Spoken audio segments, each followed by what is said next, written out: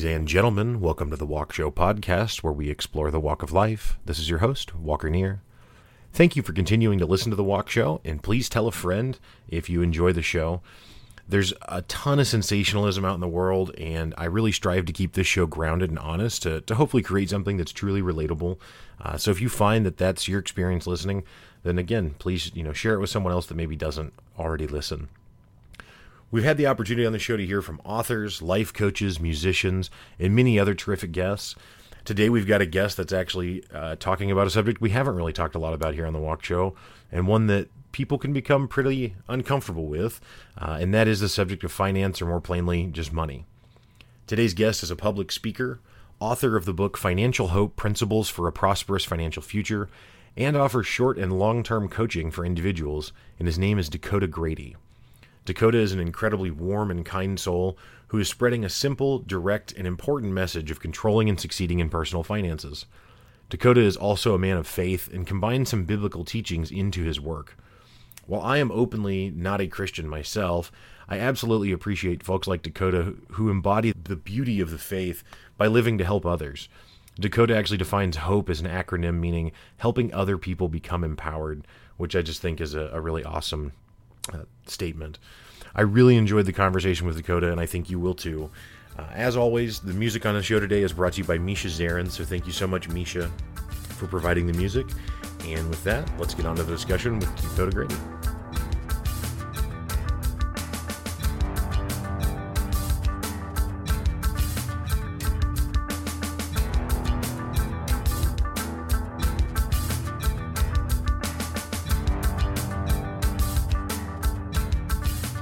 Welcome to the Walk Show podcast, Dakota Grady. Thank you so much for joining.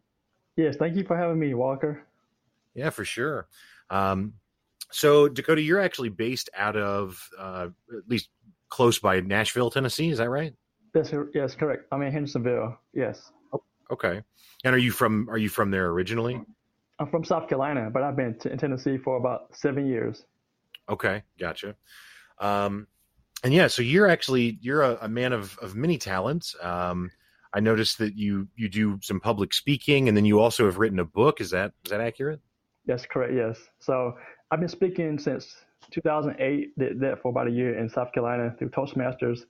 Moved to Tennessee in 2013. Started speaking in 2014, and then for my business, I started speaking about 2015, I think. So okay. I've been speaking for a while, and then my book came out last year. Oh, okay. So that's pretty recent then. Yes, my book came out, so the self-publishing, and I launched it last year with the ebook, and my audiobook came out in October last year. Okay, so yeah, I mean, we'll just start talking about the book, I guess, since that's a pretty recent thing. So, what is your book is called Financial Hope? Is that right?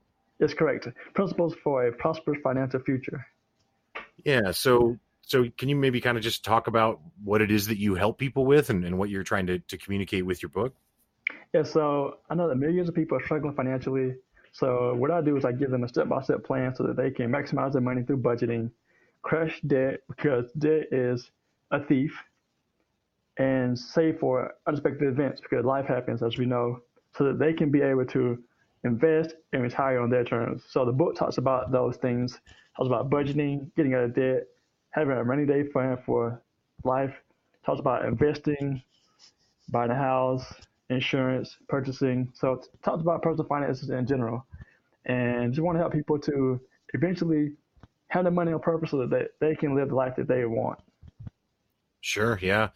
No, I mean, I think, obviously none of us predicted the circumstance we'd find ourselves in today with the pandemic situation, but I mean, this kind of information is probably more useful now than maybe ever before, right? Or maybe it would have been more useful a few months before the pandemic hit, I guess.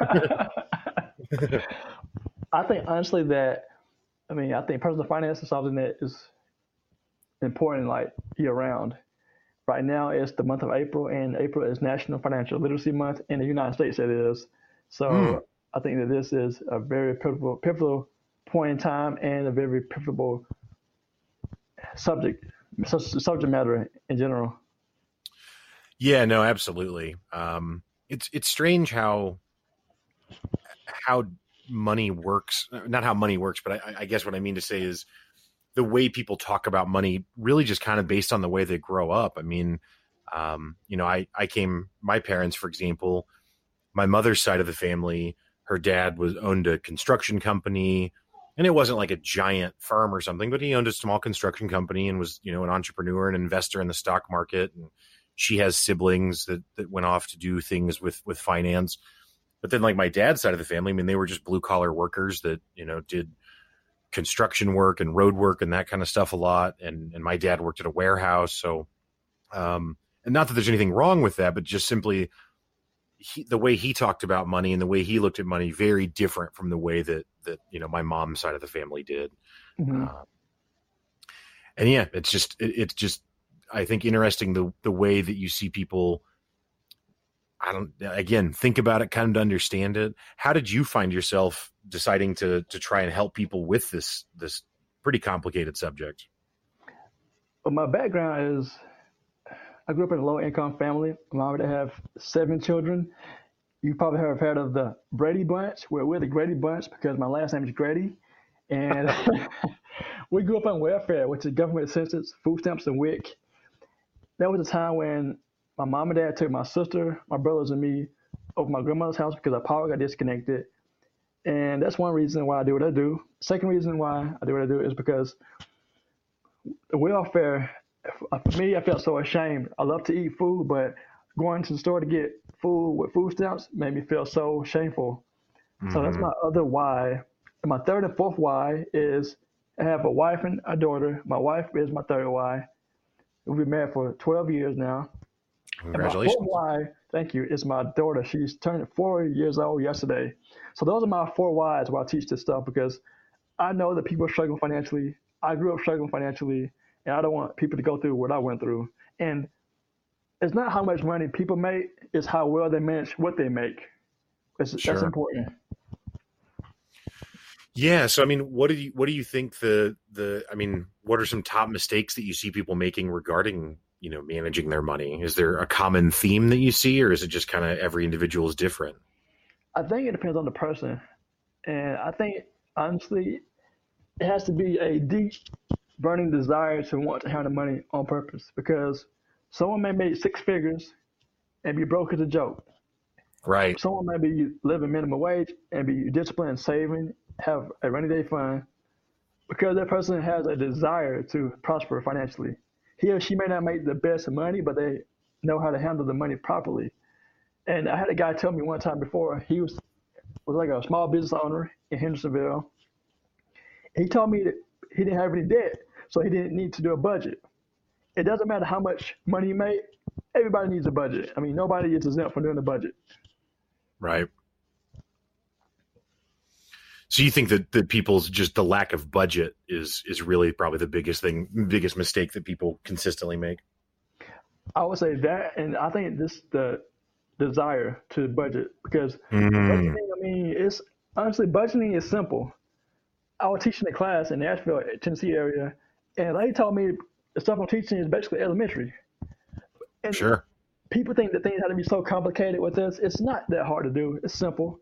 If people can do 3 minus 2 equals 1, then they can do a budget. But the hard part is doing the budget. You have to want to control your finances. If you don't have that desire, it's like losing weight. If you have friends that you need to stop hanging around with, or you need to stop smoking cigarettes, if you don't want to do those things, there's no point. Same thing with your money. If you don't want to do a budget, your budget will be broke, because according to Career Builder, 78% of Americans are living paycheck to paycheck. And I wholeheartedly believe why they live paycheck to paycheck, because 1, they don't do a budget, and 2, they don't make enough money. Right. Right. But like you said, I mean, really, even more than how much they make, just the way that they, manage that maybe matters even more. Yeah, I think that, so, personally, I've been someone that, not to, to get too personal, I guess, but, I'm someone that's carried debt really throughout my life. I've always been able to manage it. Mm-hmm. But I can trace it, like I said earlier, I can trace it back to, and not that I'm a 36-year-old man, so I'm certainly responsible for my own decisions and choices at this point. But but I can just kind of trace it back to the way that, again, my dad, especially, how he looked at money and managed it, I guess you could say. And we didn't have explicit conversations, but it's just kind of watching those habits and watching those things. Whereas my mom, my dad was someone who he was willing to spend money that maybe he shouldn't have. And he didn't, it wasn't like some extravagant thing, but we probably ate out when we shouldn't have sometimes and that sort of stuff, whereas my mom was much more frugal. Mm-hmm. And so growing up, I always had, I don't know, I guess this kind of sentiment that like it wasn't nearly as much fun to be frugal. But that's not true. That's only true in good times, right? Like because when the rainy day comes, then it's not real fun to not have been frugal ahead of that. Well, I want to talk about the part about people watching their parents. So my mom and dad didn't teach me how to handle money as a gift that came to me easily. But people do watch their parents spend money. And I believe there comes a point in time, like you said, you're an adult now, to say, all right, what they did, is that the right way to do something? Whether it may be handling money, having a good relationship with people, is that the right way to do this? If not, then it's time for me to change what I'm doing, because although my parents may have not been knowing what to do, I guess the right way, or something that they weren't taught, it's time for me to change that thing, to change the dynamic of my family and say, all right, I want my kids to handle money properly. So although my dad was a spender, my mom was frugal, I think my mom's way was better because we were able to save money and have money when things worked, when we went through bad times, opposed to going out to eat all the time like with dad. So for me personally, I want to teach my daughter how to handle money on purpose, because I want her to have some things. I want her to be able to live the life fully and be able to help people in the process, not to struggle financially like we did growing up.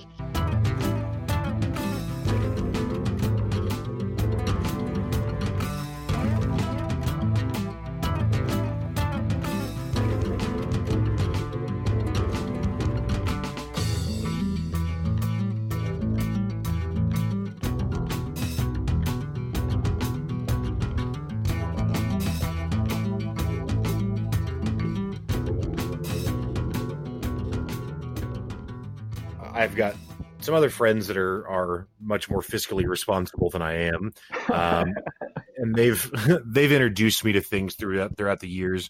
Probably the one that stands out the most is like Rich Dad Poor Dad. Is that a book that resonates with you at all? Yes, I've actually read that book before. It just kind of has similar, I guess, ideas or similar thoughts about the importance of budgeting and the importance of kind of taking control and the discipline that you're speaking to that's kind of required. So it just kind of reminded me of that. Mm-hmm. And when I say that, I don't mean it as if, that it's not original. So in the last year or so, I've really delved a lot into personal development stuff. Self-help, it's called often. But I don't like that phrase because I think it carries a lot of negative connotation with it. But the reason that it does, that people don't like the term self-help, is because they think that it's all cliches, or it's all, information that's already known. Mm-hmm, mm-hmm. And I think that to some extent that is kind of true. However, it's because if something is true, there's not another way to make it true. You know what I mean? Like there's just a way things are, and that's just kind of what it is. And so I think there's actually a lot of value in people, like, for example, if maybe some of the ideas that you have are similar to some of the ideas in Rich Dad Poor Dad, I don't think that that's a downside at all. I think if anything, it establishes credibility for the idea. It's consensus, and your voice is going to be different than Robert Kiyosaki, the guy who wrote Rich Dad Poor Dad. Like the way you approach it's going to be different. So maybe Rich Dad Poor Dad didn't resonate with one person, but then here you come with a different spin on kind of some of the same ideas, and now it can resonate, with another person that, like I said, maybe had even been exposed to it before, but hadn't heard it before. So, and I agree. I mean, because nothing is new under the sun. Right. Robert Kiyosaki has his own story. I have my own story. you have your own story, and everybody else has their own story, and everyone has something that they can learn from somebody else. So if I'm good with money and someone else isn't good with money, and the person can relate to me or I can relate to that person, he or she can purchase my book, say, yeah, I can resonate with him. I go with what he's talking about and follow his principles. Mm-hmm. Opposed, somebody else may say, I don't like the way Dakota Grady said something about budgeting. I'm going to do it the way Robert Kiyosaki says, because even though it's the same concept, I rather do it the way Robert says opposed to Dakota. Right. Yeah. Yeah. So I guess, beyond writing the book, you also do public speaking. What kind of public and speaking engagements are you involved with? So I've spoken to two women-owned businesses recently. This was last year in Nashville, Tennessee, and one was Mount Juliet, Tennessee, which is outside of Nashville. Spoken Okay. to colleges. I've spoken to my alma mater in Berea, Kentucky, which is Berea College. Go BC. I've also spoken to Vol State. It's a volunteer state community college in Gallatin, Tennessee. I spoke there actually twice. I'm speaking there hopefully this summer as well.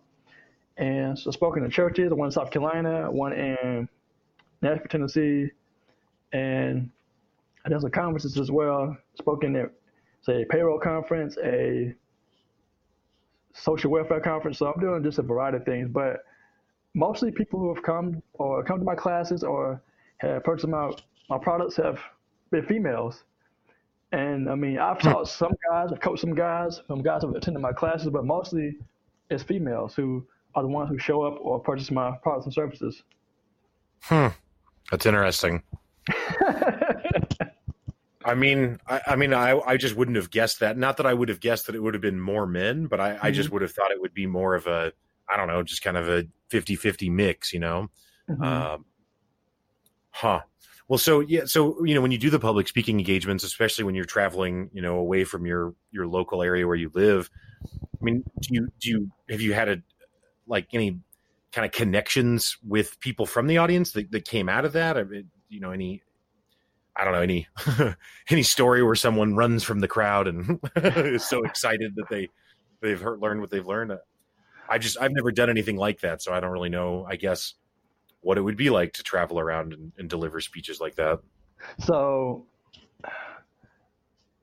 when I was in South Carolina at a church, and a lady told me basically that information was me. It was very, very needed because people do need stuff. People, even though it's taught everywhere, I'm sure people need help with personal finances. So this people telling me that what I'm talking about is needed and it's excellent in terms of how I present things and the information is solid. It gives me hope that I'm doing something right, basically. Sure. Yeah. Yeah. Well, that's one of the reasons I was excited to have you come on the show. I've had life coaches. I've had a psychologist on the show. I've had just the most recent episode that I came out with, which that won't be true when this episode airs, but whatever. Was with a girl that does a podcast where she does guided meditations. I've tried to have people on that kind of promote something positive. And I think that when it comes to, I guess I need to get a actual physical trainer or something on here, but everyone understands, like, if you want to be not just lose weight, but if you want to have good physical health, then you would need to go work out, right? Like you would need or watch what you eat. Like you would need to take certain measures to secure a certain physical level of well-being. And I think with mental health, we're in a place right now where that's also true, where it's like, if you really want to be in a good mentally healthy space on a consistent basis, you've got to, quote unquote, go to the gym, whether that be doing, personal routines or maybe talking with a coach or a therapist or a counselor or whatever that may be. But I think that there's a lot of value in trying to be consistent with making oneself feel better. Now, I don't mean that as a cure to all mental illness or anything. I'm not speaking about it from that perspective, but anyway, I say all of that to say that I think when it comes to finance and kind of something you've already hit on, it's probably just true there as well, right? Like if you want to be financially healthy, you kind of got to go to the gym. Like there's just a certain amount of consistent effort that you have to put into managing that in order to keep it, in a good maintained shape. It's true. And that consistency comes in my opinion, with doing budgeting. You do a budget every single month because every month is different. And when you budget, you're basically telling your money what to do. So I tell people you budget like a boss because your money is your employee. It's working for you. And the way you get it to work for you is you tell it what to do. So you tell it to give, save, and spend. And once you start doing it consistently, it becomes a habit. You do it for 90 days, and you say, well, what has changed in my spending? Am I more accountable? Am I overspending in, say, go dining out? Am I overspending on just shoes, clothes? Am I overspending on my house? Do I have too much house? The budget gives you boundaries, and it keeps you fit, financially fit, basically. But it's financially fit for your finances, though. Right.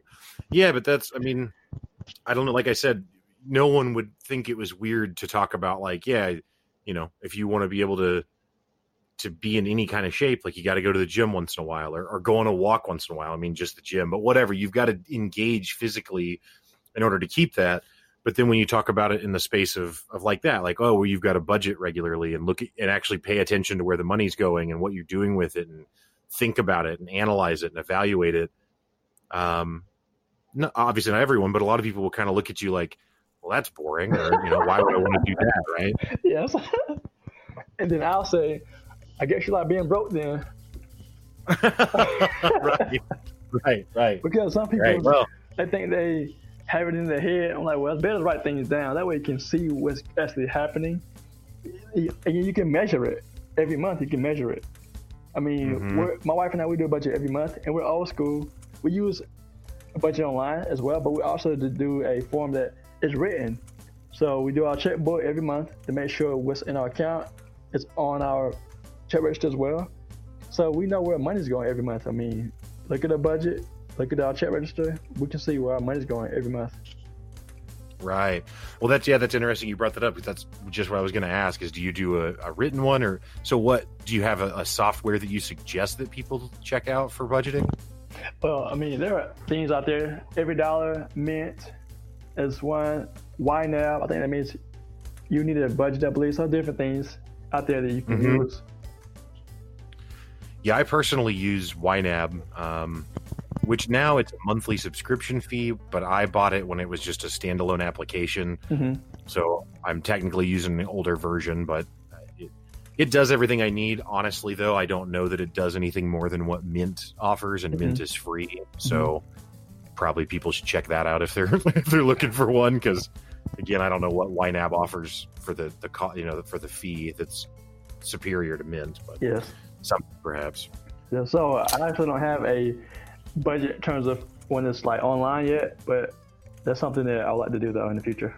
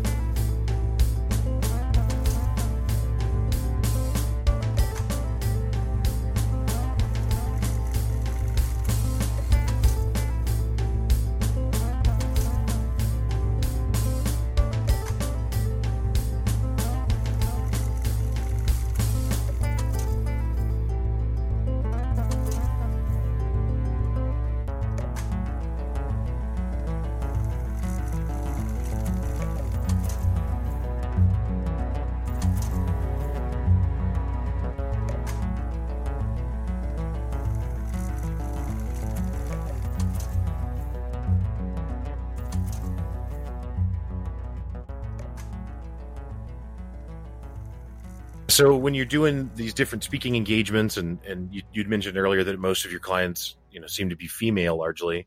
What kind of age ranges are you seeing? Are you seeing young people, older people, middle-aged people, or a healthy mix, or what do you see there? It's a mixture. I've coached a lady who was 19 years old up to a lady who was in her 50s. And then people who attend my classes, it's just a a variety of ages. So maybe people in their 20s up to their maybe 50s. So just a Awesome. mixture. Yeah. Yeah. Well, that's cool. I was curious just because, you kind of get, on the one hand, a younger person could benefit from it tremendously because if they start early with good habits, then they might set themselves up for a huge amount of success later, right? Yes, Uh, that's correct. but that being said, even if you're someone who's in your 50s or 60s or whatever the case may be, you could still come out better off than you would without learning these principles and applying these things. Yes, that's right. I agree with you. Yeah. Um, well, so we've talked about your book that you wrote. We've talked about your public speaking, but you also do one-on-one coaching. Is that right? That's correct. Yes. So is that something that you're doing just locally in the kind of greater Nashville area, or is that something that's available to people from anywhere? So for anywhere, actually, at clients in South Carolina, I did a session via Skype. Oh, So cool. location is not an issue. Well, that's awesome. I guess now, even if you didn't want to use Skype before, you'd have to be now, right? Even if even if it was just Yes. local. Yes. Well, so I was looking, so you've also got a website, dakotagrady.com, Mm-hmm. which I encourage everyone to go check out. But I was looking at that before we'd spoken today, and I did see a line that I noticed that you kind of have some biblical teachings, or you've kind of tied some faith-based ideas into your financial education. Is that right? Yes, correct. So basically, I want to help people to maximize their money so they can help other people, but also become who God created them to become. Because I believe that when people have their finances in order, they're able to relax, focus on their dreams, whether it be their job or their business idea, Mm-hmm. and to just pursue life wholeheartedly and become who God created them to become. And then when their cup is filled up, they can have the overflow and give it to somebody else who needs help as well. Mm. Yeah, no, that's a very, very true and powerful thing. I only, I mean, I'm not I not a naturally charitable person, I guess. I don't know. I mean, I like to think that I'm an empathetic person, but only in the last couple of years did I start volunteering and donating money to my local food bank. Mm-hmm. Ozarks Food Harvest here is the local thing, but I was just blown away by how, how frankly, how good it feels to help out with an organization like that, Mm-hmm. um, and to help people who are in need. Because you're absolutely right. Whenever you're comfortable and you're good, if you will, it does give you an opportunity to help other people. And there's a lot of power in that. I mean, that's something that I've seen people talking about, how to fend off anxiety during this pandemic when everyone's locked up. And it's like trying to find a way to help someone else. Because it's amazing how much satisfaction you can get from helping someone else out, not even just yourself. Correct. I mean, honestly, that's what life's about, helping other people. Like the word hope means, this is something that I came up with, helping other people become empowered, HOPE. Mm-hmm. And I'm going to add to that, helping other people become empowered through personal finances. So basically, when people become empowered, again, their needs are met, they're able to become empowered to help people in the process and help people to become who they were created to become as well. Right. Well, that's really cool. Yeah. Like I mentioned earlier, I had a psychologist on the show, I don't know, a few weeks ago or so now, but, and she's a psychologist, a professional doctor, all that, but she also kind of ties her faith into her work. And I think it's really interesting because I think that, in the space of psychology, that can get a bad rap in some religious communities because it's seen as trying to subvert maybe, a natural order of things. And I think, again, I'm speculating to some extent, but I think when it comes to personal finance, people might have the impression that, it wouldn't be God's work to deal with money like that or something. Right. But, Mm-hmm. but I think the opposite of that is true because of exactly what you're talking about. I mean, the truth is that money is is just an idea, really, right? But it's just Yes, a vehicle. It's not an end game. The point isn't to accrue a bunch of money. The point would be to have resources to help other people or whatever thing it may be, but it's in service of something, not just the money itself. So. correct. I mean, it's good to have money because if you think about it, everything costs money. Bills, food, cars. Right. When you have a job, you got to pay your people, pay your vendors. I mean, everything costs money. You don't want to worship money, but money is something that we need in this world. So why not handle it in a way that you can accumulate a lot of wealth and then be able to give it to somebody else? I mean, not all of it, but give it some of the way. Because honestly, I mean, everyone's going to pass away from this planet. So we can't take anything with us, whether it be money, cars, clothes, our friends. So why not handle money on purpose, be able to help people in the process, and again, become who they were created to become? Because when you give, like you mentioned earlier, I mean, it feels good, right? Mm-hmm. And right now would be a great time because here in Tennessee, we had tornadoes recently, Oh man. Nashville, Chattanooga. I mean, even the floods. See, we had the hurricane in the Bahamas. I mean, so many things that happened. And if people are financially sound, they aren't struggling financially, they can be able to give more to organizations, whether it be their time or their money. Yeah, well, and something I keep bringing up for whatever reason is mental health, but I think that I know at times in my life when I've been really broke or really been facing financial hardship, it doesn't just make whatever circumstance that is hard. It affects everything. It affects my mood, my mentality about everything. Mm-hmm. Because it's just you've got this weight on your shoulders. You got this bear on your back, and everything, you start looking at everything through that lens. And so I think that, it's kind of in the way that there's like an interconnection between mental health and physical health. Like if you go for a walk, maybe that'll help reduce anxiety or something. Right. Mm-hmm. But I think taking control of your financial situation, I mean, even though myself, again, I definitely still have debt and I'm not a picture perfect person to follow for financial advice, but the reason that I started budgeting honestly was because I got tired of being at a point where, like, when I handed my debit card to the cashier, I didn't know for sure if it was going to work or not, because I had a loose idea of what money's in there. Mm-hmm. And shifted to actual doing a budget, and it just made me so much more comfortable to understand what the numbers are, which, to your point earlier, is not complex. I mean, I don't do any algebra to do that, right? Exactly. It's really just a check register, but And that's the thing. I mean, the personal finance is tied to your mental health as well because you're thinking about money. yep. If you're worried about your finances on your job, you're stressed out. You're not focusing on serving your clients, so you're focusing on how I'm gonna pay my bills. Do I have enough money in my checking account to pay this particular item I'm going to purchase? You're worried, so your productivity at work goes down, and you're coming home from work, and if you're married, you're stressed out. So you probably get in an argument with your spouse about money, or if you're single, in order to cover up your sadness or your worry, you probably go overspend because you're not accountable.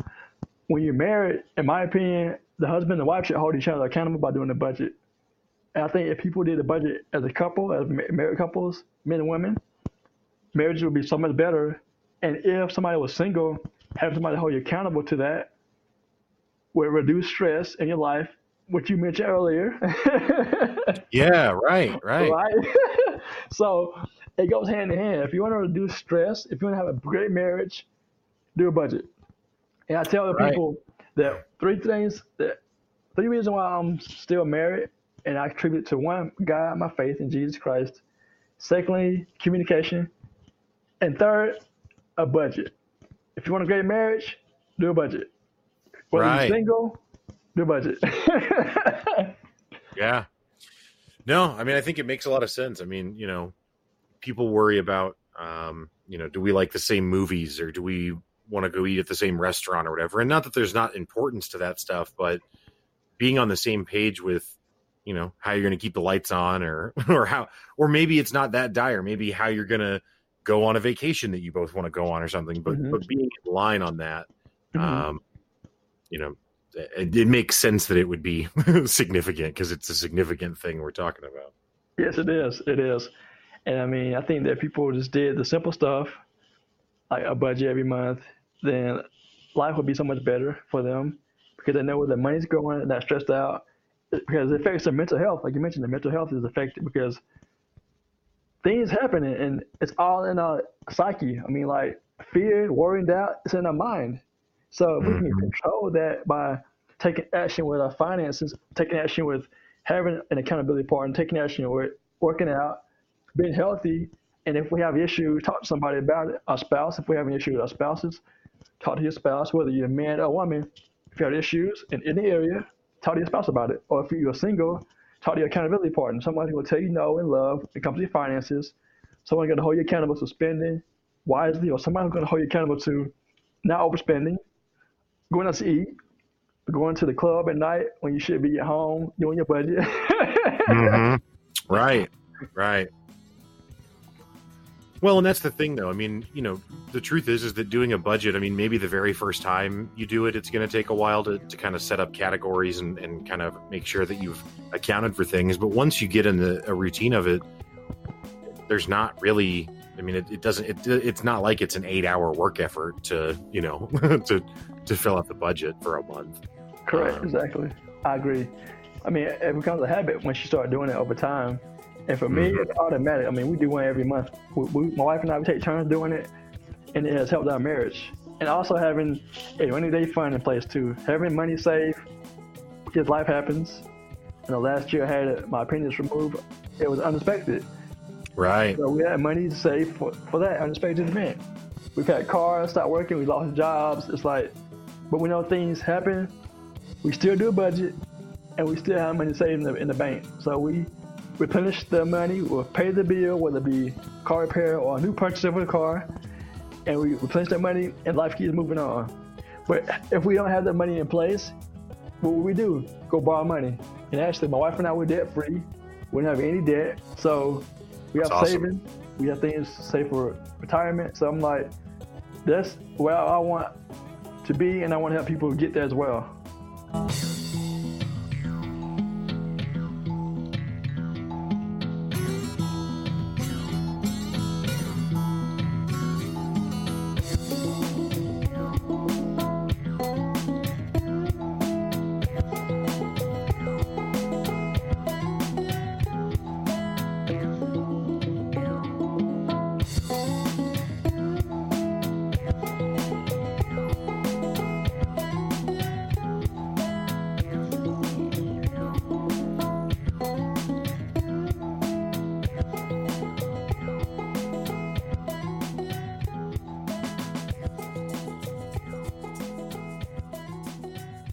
I can probably guess, but I would still ask you to elaborate a bit. But I mean, what's your opinion of credit cards and credit card debt? All right, so great question. Right. I'll lob it in there for you. All right, thank you. Well, let me give you some information about myself. I used to be an auditor for a debt buyer. So say you have Sears. Wow. Yes. And say Sears had some credit card. And if they didn't get those paid, they would sell that particular debt to a company called, say, Resurgent Capital Services, a former employee in South Carolina. So Resurgent would place those old debts with collection agencies. My job was to go audit the collection agencies to make sure that they were doing what they're supposed to do with the money. And I had a credit card. I was traveling for the company. I would get reimbursed for my expenses. So I would pay my credit card off every month because I was savvy with that. But then I heard about basically using cash. I'm like, really? So I tried it, and that was 2008, I believe. And I haven't used a credit card since then. So I've been debt free since 2013, and I haven't had a credit card since 2008, I think. Yeah. Yeah, that's kind of what I figured you'd say. Well, and I think, I mean, I think that the credit cards can, on the one hand, they can provide a lot of convenience, right? Yes. So it's not that there's no value to them, but I think that most people that get credit cards, and so I used to work for a credit card company a long time ago now, but worked at the call center, and so I became very intimately familiar with their policies and their procedures and how things work out, Mm-hmm. and yeah, I mean, most people just don't actually know the terms of the deal that they're doing, and like Mm-hmm. what I always do is like if the terms of the credit card were just a guy that lived in your neighborhood, like so you go borrow money from the credit card and they give you this pamphlet of terms that no one reads and everyone just Mm-hmm. goes, yeah, it's fine, and then later they're disappointed when when they get robbed basically by the credit card company. Yes. Um, but it's like, but if it was a guy in your neighborhood who loaned money and you went to him and he just told you the terms that the credit card has written in the pamphlet, no one would do business with the guy loaning money out of his house. It's too crazy. You know what I mean? Like if the guy told you, yeah, I'll give you 0%, but if you're ever late, even by a single day, I'm going to jack the rate to 30%. Mm-hmm. No one Mm-hmm. would take that deal. They would be like, that's a terrible idea. Why would I agree to that? You're trying to hustle me, but Correct. then the credit card companies put it in, I guess fancier language, and so then people don't see it. Yes. I mean, I don't believe in debt. Only debt I believe in is getting a house. But even then, I mean, pay off debt ASAP because debt is a thief. Because people have dreams, hopes, and desires. And when you got a car payment, a student loan payment, a title loan payment, a mortgage payment, and you lose your job with no savings, what do you do then? What do you do with no savings? At least if you had savings, you could say 3 months or 9 months of savings, you could weather the storm. But no savings, what are you gonna do? Borrow more money? How you gonna pay the money back if you don't have income coming in? Right. Right? So if you have no debt, you lose your job, you got say 9 months of expenses saved, just for example. I should go to the low end, at least 3 months of expenses, 3 to 9 months. That's what I recommend, right? What if you Mm, got money saved and you lose your job or you lose your business during this time right now, the coronavirus? You can yep. survive for 3 months, right? Because this thing isn't gonna last forever. You can have money saved, pay your payments for your mortgage, your rent, your food, take care of your family for a short period of time. Again, because this thing isn't going to last forever, and you can get back on your feet. Not have to worry about people getting phone calls from you or people calling you about your credit card not being Right. paid, right? It's less stress, but people are teaching people to borrow money, to use OPM, other people's money. Right. I say use YM, use your money. Because if you start a business with your money and you don't get clients right away, you don't have to worry about paying that SBA loan because you don't have any debt.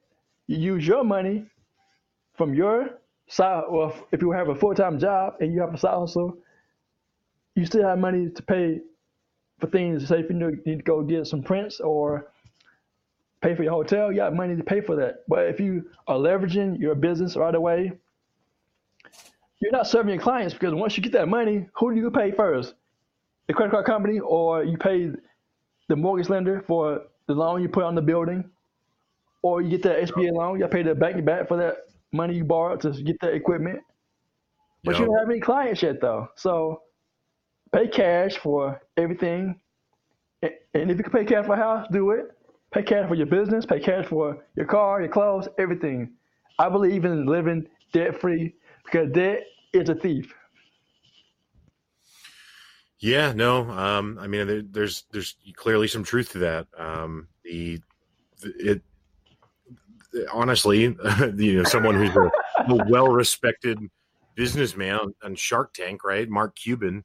I've heard him say exactly the same thing that you just did. That starting a business with debt, with a loan, is crazy because of Mm-hmm. exactly what you said. Mm-hmm.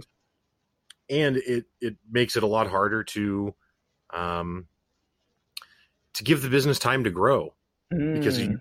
got bills due today, Mm-hmm, and mm-hmm, mm-hmm, maybe the business would be fine if you could take a few months to let it grow, which you could do if it wasn't something that you were starting with a loan. mm-hmm. But yeah, when you start with a loan, you just basically added an enormous amount of pressure, and and it might be what breaks you or breaks the business at least. Correct. Um, Correct. so that's fair. So, and I really appreciate you taking so much time to chat with me this evening. One final thing I was going to ask you about is just what are your thoughts on investing? Hmm. Do you encourage people to try and do investing at all, or what are your thoughts there? So yes, I do. But first, I want people to have the foundation, budgeting Sure. first, get out of debt. Secondly, pay off all your credit cards, student loans, pay all everything off. Then once you pay all your consumer debt off, save your rainy day fund from. I recommend starting up with $500 to $1,500. Pay off your debt, and then increase that from $1,500 to 3 to 9 months of living expenses because life happens to us right now. We're in a pandemic right now. Tornadoes, hurricanes, job losses, business losses. Life happens. So I mean, oh, sorry. Go ahead. I mean to cut you off. having that money saved is very important. And then Hmm. once you have those things in place, your budget, out of debt, rainy day fund, I recommend then start investing, saving between 10 and 15% of your income. Because if you don't have any debt, you can invest more money, right? Yeah, well, and especially when it comes to debt, I mean, the interest rates on most debt is higher than the than the rate of return you're going to get on investments Mm-hmm, generally. mm-hmm, mm-hmm, Um, I mean, I remember when I was probably 20 or something, I talked to my mom about I was going to start investing in the stock market, and she said, mm-hmm, "Well, do you have any credit card debt?" And I said, "Well, yeah." And she said, "Well, you've got to pay that off first because you're not going to make more as a percentage annually on investing than you are owing on the credit card." You know what I mean? So, mm-hmm, mm-hmm. Yes, uh, because I actually saw one person had a credit card with like 28% interest rate on it. I said, "Oh, that's crazy." dang. I mean, like that's crazy. And the stock market has averaged like 10% according to Right. investopedia.com. So it's Yep. it makes sense to pay it off and then invest that money that you would have been spending on credit cards into the stock market. This is completely really unrelated. I mean, it's kind of related, but I was so blown away by this, and we're having a conversation about money, so I'll share it. So I got a check in the mail last year, not a check actually, but it looks like a check, right? Um, for like $500, I think. Now again, it's not really a check. It's like a just a piece of marketing, an ad that it looks like a check, and then you take it and cash it or whatever, and it's really a loan, right? Um, Mm, and it was evil because it was right around Christmas, and the language in the letter that it came with was like, "Oh, do you need some extra money to buy gifts for your family or whatever?" Like really hitting people in a bad spot, in my mm-hmm, opinion. mm-hmm. And then but anyway, and so it's like, take this and sign here, and you can have $500. And man, I flipped it over to look, and I mean, I wasn't actually going to pursue it, but I was just curious to see what the terms were. Mm-hmm. The APR on this was 130%. Are you serious? Now it's because there's like a bunch of fees stacked in, so kind of like a car title loan thing or whatever. But Wow. but again, and not that I'm like some guru or something, I'm clearly not. But again, because I think of my background in working in credit card companies, like I always am interested to see what the terms are.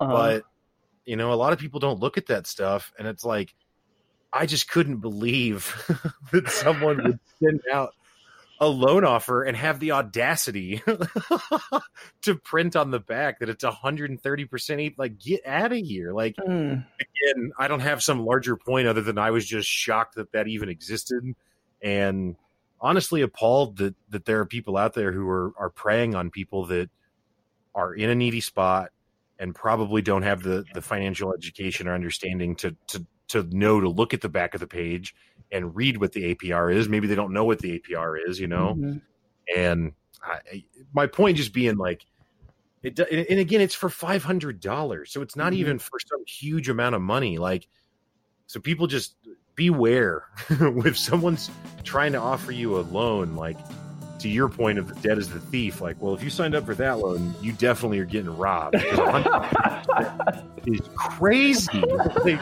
That's right? true. But anyway. That's why it's important to understand, then buy. Right. Understand what you're purchasing, then make the purchase. If you don't understand it, then don't buy it. That's simple. Right. Right. Yeah. Right. Yeah, for sure it is.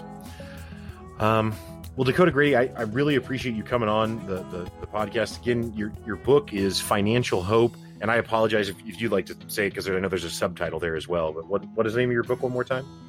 Yes, the title of the book is Financial Hope, Principles for a Prosperous Financial Future. You can find it online at dakotagrady.com. Click on the online store. You can also get a copy of it on Barnes & Noble as well as Amazon. Awesome. So it's available as a physical book, but you can also get it on like a Kindle or like an ebook? Yes, you can get the ebook available on Barnes & Noble. Awesome. Well, again, Dakota Grady, website is dakotagrady.com, the book, Financial Hope. And again, you're offering coaching sessions, like you said earlier, to people. They don't have to be from Tennessee. They can be anywhere, and you can Skype with them and meet and coach with them that way as well. That's correct, yes. And you can find that information online at the online store, dakotagrady.com. I also have a 7-week course called, I'm going to rebrand it, but it's called the Dakota Grady System, Your Way to Wealth Academy. Okay.